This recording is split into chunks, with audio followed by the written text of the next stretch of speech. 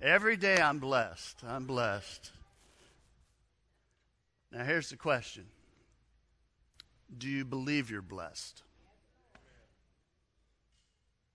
And do you live like you're blessed? You know, part of the problem, as I see it, is that recognizing that we're blessed is that oftentimes we think it's something we pursue. And I think it jams us up. By and large, we often confuse being blessed with getting what makes us happy. You know, what would it take for you to realize that you're blessed? Again, I think where we get confused is that because some of you, when I ask what would it take for you to realize that you're blessed, what you thought about was what would it take to make you happy, which takes you in a different direction. And I want to talk, before we jump in, I want to talk a little bit about happiness. I was reading a study, Psychology Today. They asked 52,000 Americans, what would it take to make you happy? And people said things like more friends, more exciting social life, a great job, falling in love, more recognition in their life, more sex, better financial situation, a new home, being a parent, being more attractive, living in a certain place. And so what was interesting about it was that almost everything that people said would make them happy were external things instead of internal things. And in fact, it is a popular concept, and we've talked about this many times, that happiness is found in having the right circumstances in your life. And it's the when-then thinking, you know, when I make X amount of money, then I'll be happy. You know, when I get that job, then I'll be happy. You know, when I get that home or that car, then I'll be happy. You know, when I get married, then I'll be happy. When I have kids, then I'll be happy. When my kids leave home, then I'll be happy. You know, it's about pursuing things to find happiness.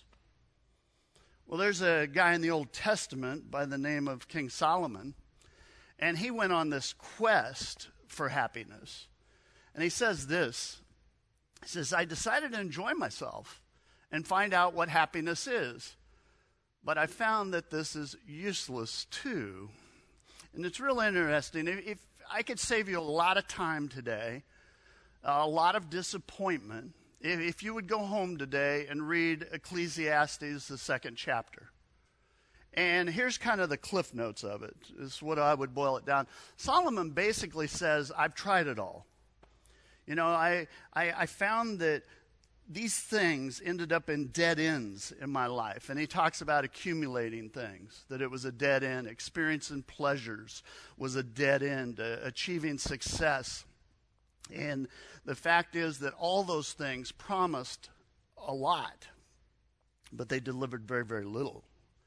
And what's interesting to me is I think those are the same three things that we pursue. We spend an enormous amount of time and energy trying to get.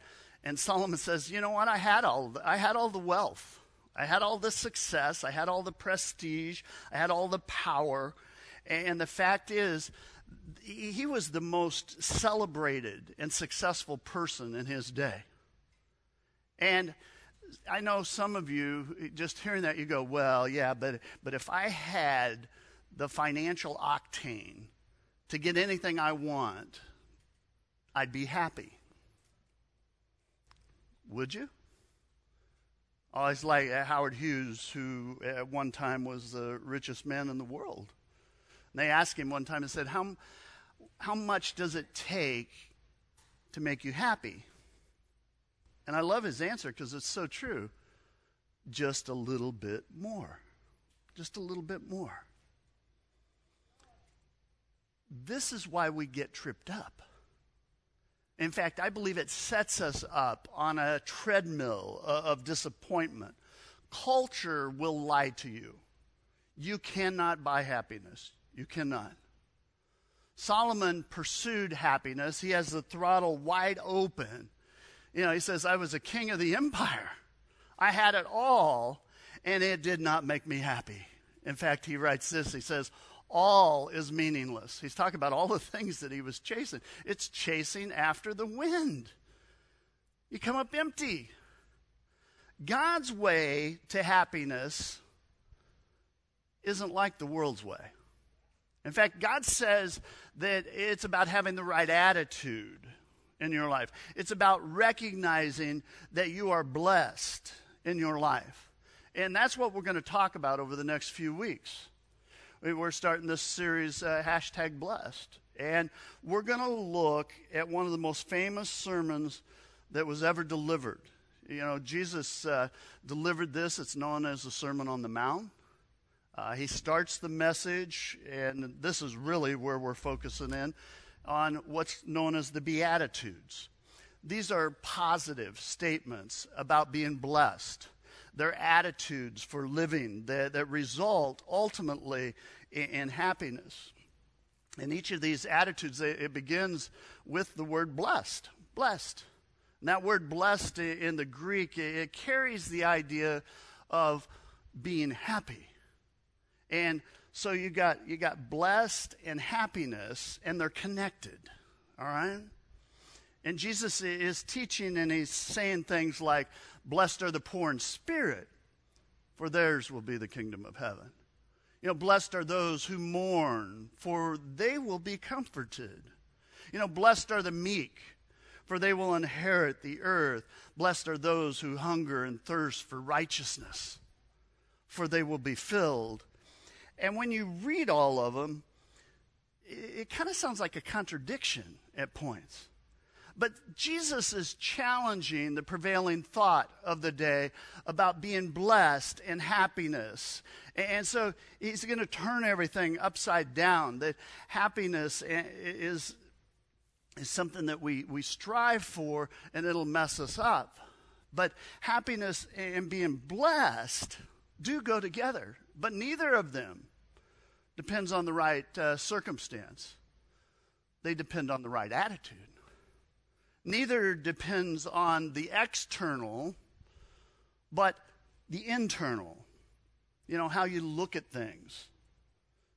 Neither of them depend on what's happening around you, but what's happening inside you. You choose the right attitude. Regardless of how you're feeling or what's happening, you are, and some of you are going to take exception to this, but you are as happy as you choose to be. So, a little news flash. Life is tough. You figured that out? Things go wrong. They do not always go your way. You will face disappointment. Count on it. You will have failures. You will be frustrated. But your happiness depends on choosing the right attitude. And this is really key. And so today we're going to focus on this first attitude. Jesus says, blessed are the poor in spirit, for theirs is the kingdom of heaven. Now, what's Jesus mean there? He's not talking about low self-esteem. He's not talking about you should put yourself down all the time. That's not what he's talking about. Jesus placed a high price on you. In fact, he gave his life for you. You have value, you have worth, you have significance. Now, you're not perfect. Newsflash. We've all sinned. But we are precious to God. So what's it mean that when Jesus says poor in spirit? Poor in spirit. It means to depend on God, to recognize your need for God. That's to be poor in spirit. Jesus is talking about a thing called humility. Admitting that you don't have it all together, that you haven't arrived, admitting that you're not the center of the universe in your life. The fact is, the opposite of poor in spirit might be egotistical. So Jesus is saying, if you're arrogant, if you believe that you are self-sufficient, that you don't need God, you will never recognize that you are blessed in your life. And get this, you will never be happy. Blessed are the poor in spirit. See, Jesus starts with a very simple statement and a very simple point, that humility and happiness and being blessed are all intertwined with one another. When you're humble, when you recognize your need for God, when you look at your life, you realize you're blessed. And when you realize you've been blessed by God, guess what? The result's happiness. Now, how's that possible? Well, first of all, I believe humility reduces the stress in your life. Anybody got some stress these days? Yeah. When you're humble, when you accept the fact that you don't have it all together, you don't have to solve all the world's problems. You don't have to have all the answers in your life. When you realize everything does not depend on you, it takes some pressure off. I mean, you don't have to fake it. You don't have to pretend you got it together when you don't. And you don't have to play God and assume responsibility for things that you're not responsible for. The fact is, you can live with the tension between the real and the ideal. There's tension there, isn't there? You want to live your life a certain way. You want your career to unfold a certain way. You want things in your life that you kind of imagine what it would be like. The ideal family, the ideal marriage, the ideal kids, the ideal workplace, the ideal whatever. You fill it in. You can live with the reality of the way things actually are. There's always this tension, isn't there, between the ideal in our life and the real in our life. And that never changes. When you're humble and depending on God, when you recognize that you are blessed in your life, when you finally come to that point, you actually can experience happiness in the midst of things. Depending on God actually reduces stress in your life. Being poor in spirit, having humility, changes things. The fact is, struggling with being humble and understanding your dependency on God, if you're honest, most of the problems that you stress out about are because you're trying to do something you weren't designed to do. You're trying to handle everything on your own, and it just messes you up. But when you're humble, when you humble yourself before God, when you live your life and daily depend on God, what happens is stress goes down and happiness goes up. You are blessed. You are blessed. Humility also blesses your relationships. Nobody likes to be around somebody that's egotistical, do they? I mean, the fact is, prideful people tend to be selfish. They tend to be self-centered. Prideful people are never happy. Did you hear that? Never happy. They're never happy, ever. And because they're unhappy, usually what they do is they make everybody around them unhappy. They create havoc most of the times. They cause tension. They destroy whatever environment they happen to be in because they're not happy. They don't want you to be happy. On the other hand, people who are humble, who are real, who don't think they're better than everybody else, who are not trying to impress everybody, the fact is, people that live with humility oftentimes have better relationships. You know, Paul writes this. He says, don't act out of selfish ambition or be conceited. Instead, humbly think of others as being better than yourself. Don't be concerned only about your own interests, but also be concerned about the interests of others. Humility does not mean that you think less of yourself. It just means that you think more of other people.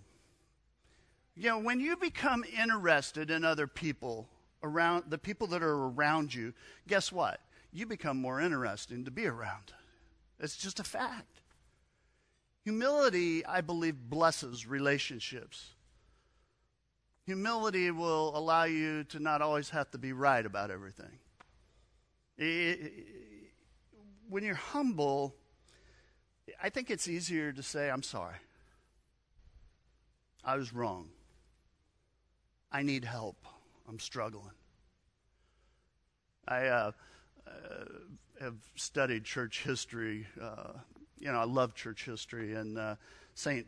Francis Assisi, he was a monk in the early church. And he had this method for maintaining humility. In fact, if you read his memoirs, very interesting. Anytime someone would praise him, in order for him to stay humble, he said he would go to a fellow monk and he would ask them to tell him all his faults. And so he would ask the other monks because he wasn't married. And so most of us do not need to go ask a monk. Just go home today and you'll find out, you know. Our spouse many times keeps us humble, and we kind of laugh about that. But I would say this. It's not your job to keep your spouse humble. It's your job to love your spouse.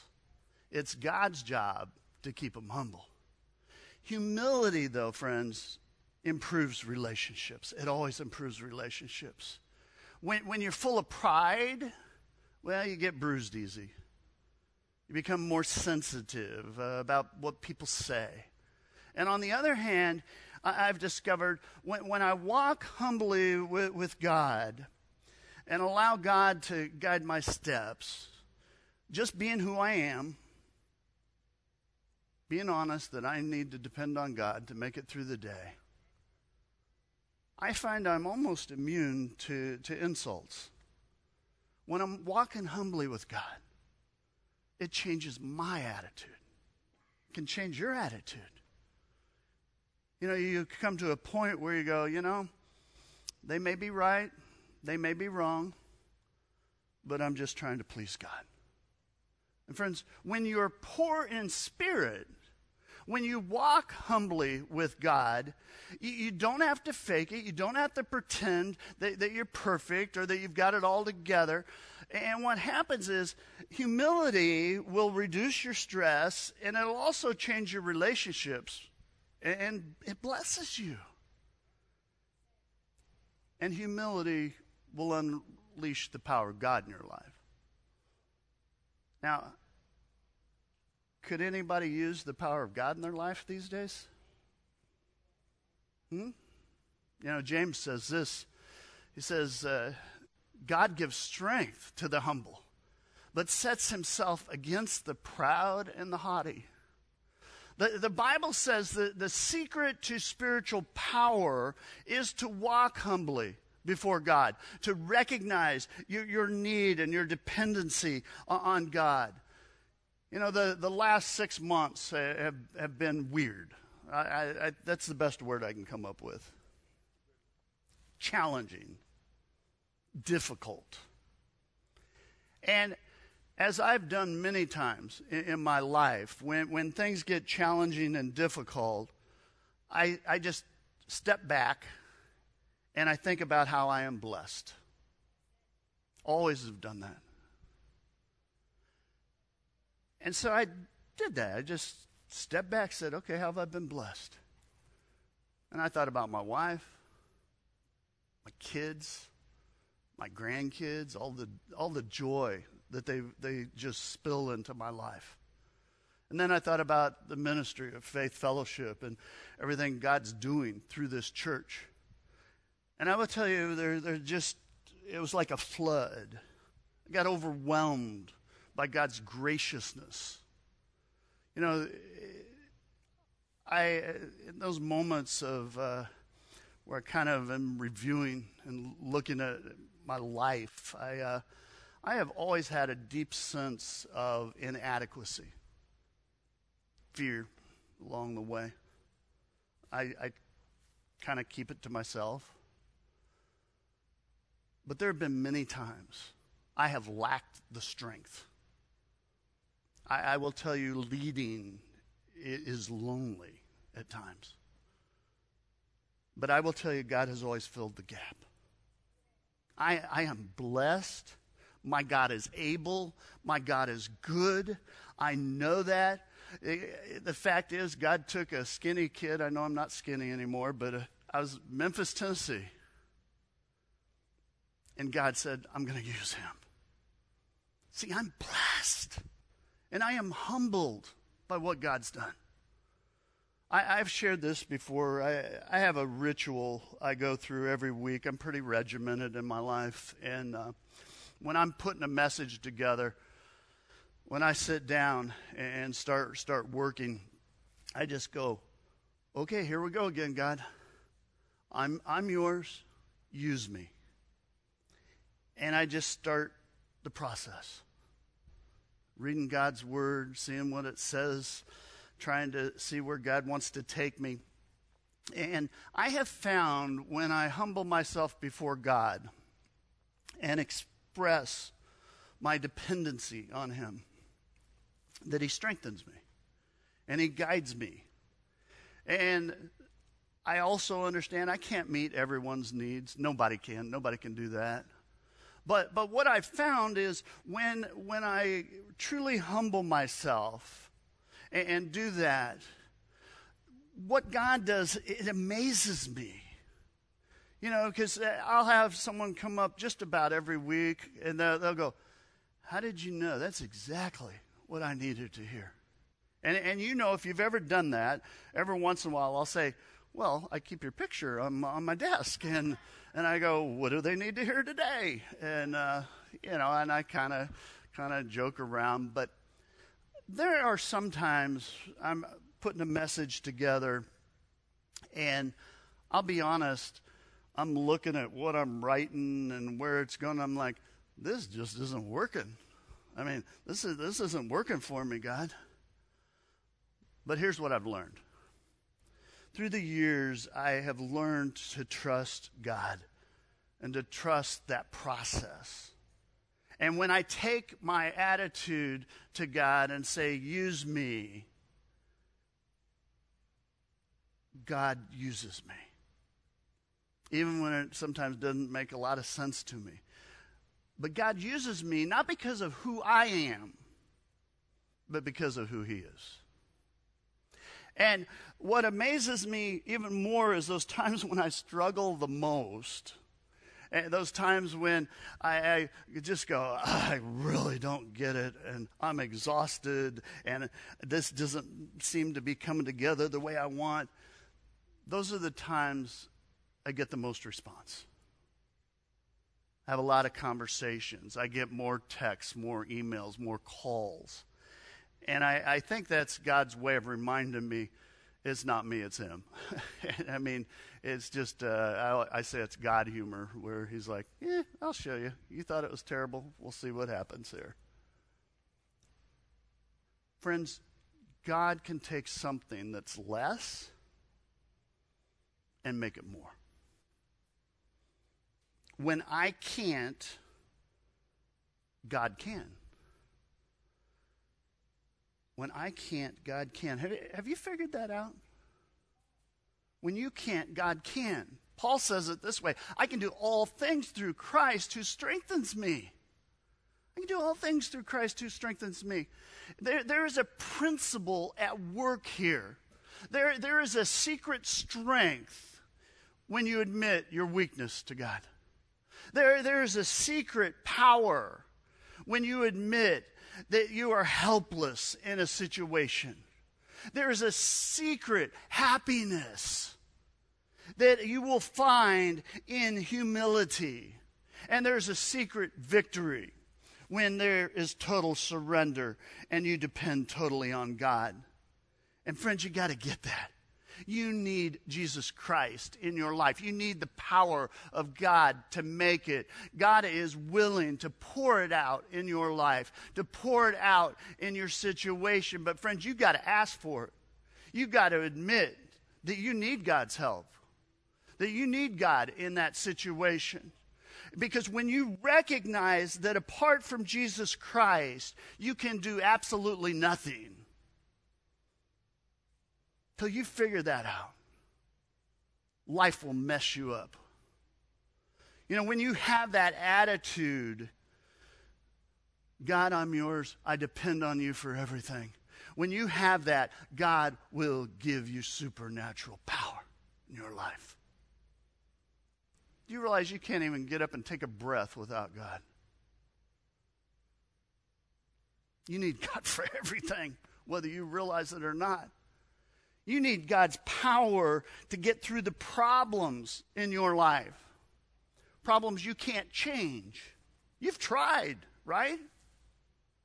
You know, those areas of your life where you want to control it, but you can't. You know, those relationships that are falling apart and you feel powerless to make a difference in it. Friends, admit it. Just admit it. Own it. Give it to God. That's what it means to be poor in spirit. It's coming to that kind of understanding in your life. And so here's what I want to ask you today. Where do you need to practice humility? Where do you need to depend on God more? Where do you need God's power in your life? Identify it.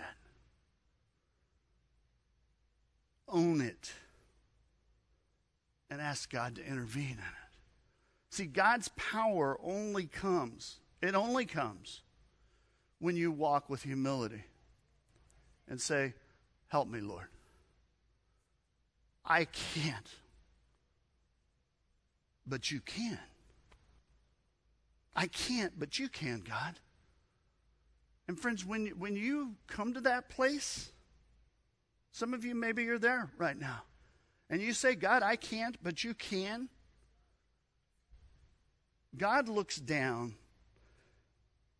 and goes, oh, there is nothing I will not do for that person.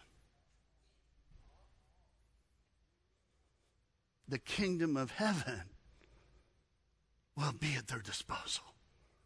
It'll get involved. So, I challenge you to put that verse to your mind this week.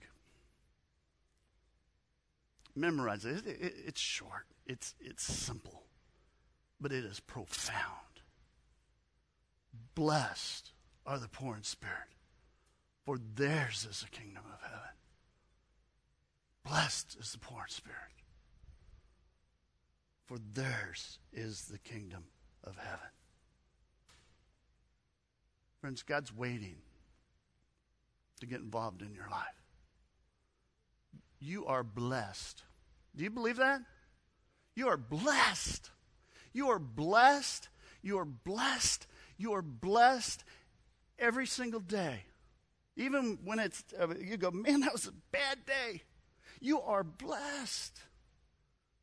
Own it. Understand that. It will change how you live. Quit listening to the noise out there. Quit listening to all the negative garbage. And just listen to God. And realize you are blessed. You are blessed. Let's stand for a word of prayer together. Our holy God, God, we praise you. And God, we know we need you. And God, forgive us when we're chasing the wrong stuff. God, just help all of us this week to step back and to just acknowledge how blessed we are. God, change our attitudes. Work in us. Help us to look at things from a new perspective. God, you have blessed us in ways that goes beyond anything we could have asked for or imagined. God, may we be a light in this world. May we give hope to a world that feels hopeless.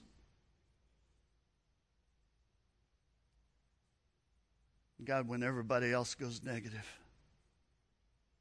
help us go positive. Help us talk about how blessed we are as a people.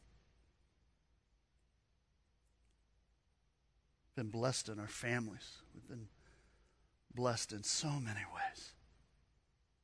God, help us to recognize that. Realize they're all gifts from you. We give you the glory. We give you the praise this day and every day. We pray all these things in Jesus' name. Amen. God's people said, Amen. Blessed and worship and let God know we're blessed.